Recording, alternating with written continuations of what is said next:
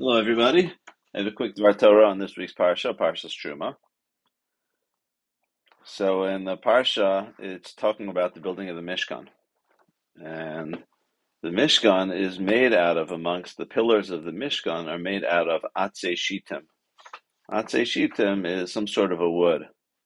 Shittim wood, I think it's typically translated as cedar, but on Al Torah they claim it's acacia wood, some sort of a tree, an acacia tree, whatever. Acacia al-baida.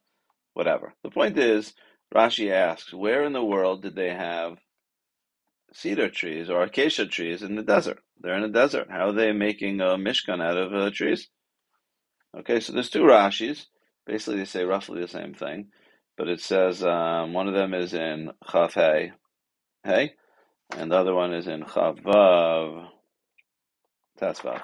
So it says the first one says, where do they have these trees, acacia trees in the desert? So the Rebbe Tanchuma says that Yaakov Avinu saw in Ruach HaKodesh that they were going to build a Mishkan in the desert, and he brought these trees to Mitzrayim, I guess from Eretz Yisrael to Mitzrayim, and he planted them there, and he commanded his children to bring them with them when they left Mitzrayim. And the other Rashi says similar. It says, because it says Ve'asisa as ha-kirashim, the kirashim, the pillars. What do you mean the pillars? So Rashi says, this is in 26:15. It says, what are the pillars? From those that are designated for it. Yaakov Avinu planted these trees in Mitzrayim, and when he died, he commanded his kids to bring them with him when they left Mitzrayim. And he said to them, and he told them that these trees, HaKadosh Baruch Hu is going to command you guys to make a Mishkan in the desert from atzei shittim, and make sure you have them ready. Okay, fine. So I guess it's interesting. It's interesting. It answers a question how they get these trees as wood in the desert. But the question is, what's the takeaway? What do we learn from this? Is there any point to it, or? So I think there's two, and I could see two lessons, two important points that could be learned from it. The first is it teaches you something about Yaakov Avinu, and I think this is the case by all the others, is that they were very long-sighted, if that's a word. They thought about the future. See, an ordinary person thinks about themselves, their kids, their grandchildren, but the Avos were creating a nation. They wanted to perpetuate the Shem Hashem in the world, and they knew that they wanted this to be the future, the long-term future. And they were thinking in the future. For instance, Avinu bought a Mars Machpelah. What do you need it for? You didn't need a bury Sarah in such a place, but he saw that we would have Mars Machpelah today. He knew that he was creating a nation. And to have a nation, certain things are necessary.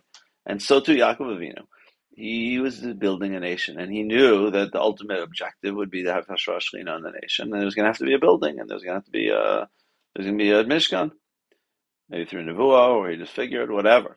And he knew that you're going to need wood. So he planted trees from either in Eretz Yisrael or in Mitzrayim.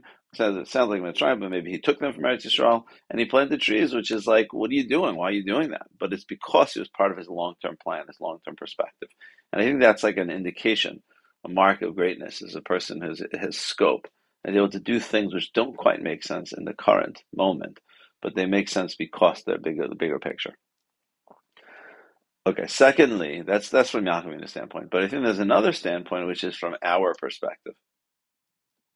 And that is as follows, that a person who's, give me 1 second here. Yeah. So that is like this, is that sometimes people feel like we are the generation.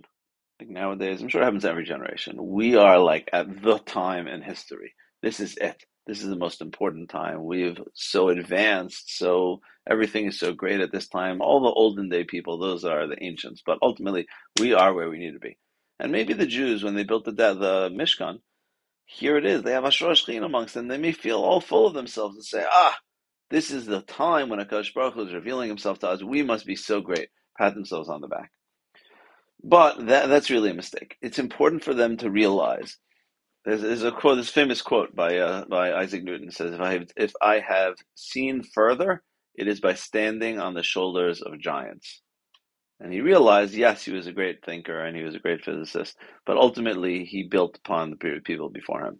And I think it's important for us when we build the Mishkan to not feel all full of ourselves, but to realize that ultimately anything that Klal Yisrael had is because of the Avos, because of the Bris Avos, because of the forethought of the Avos who set up a nation, because of Yaakov Avinu who planted trees in order that we would have a Mishkan. And if you look at the Mishkan, the very substance of the Mishkan, the walls of the Mishkan, the very thing which the Mishkan is made out of, the wood, is ultimately you see Yaakov Avinu. You see Yaakov Avinu's plan, his planning for the future, and you realize that we are simply carrying on the mission of Avram Yitzchak Yaakov Avos, and we shouldn't feel the Jews in the desert at that time shouldn't feel like they are somehow, there's something new going on.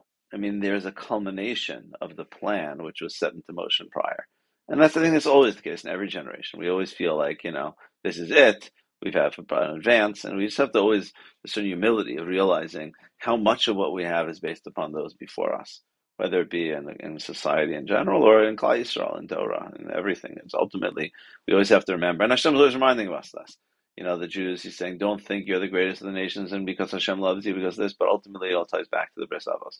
And we have to kind of remember and put ourselves in perspective. And I think the very fact that it's ha-krashim, Hashem saying, use those very pillars, from the wood that Yaakov Avinu planted, and this way everyone will know that ultimately we're leaning upon Yaakov Avinu.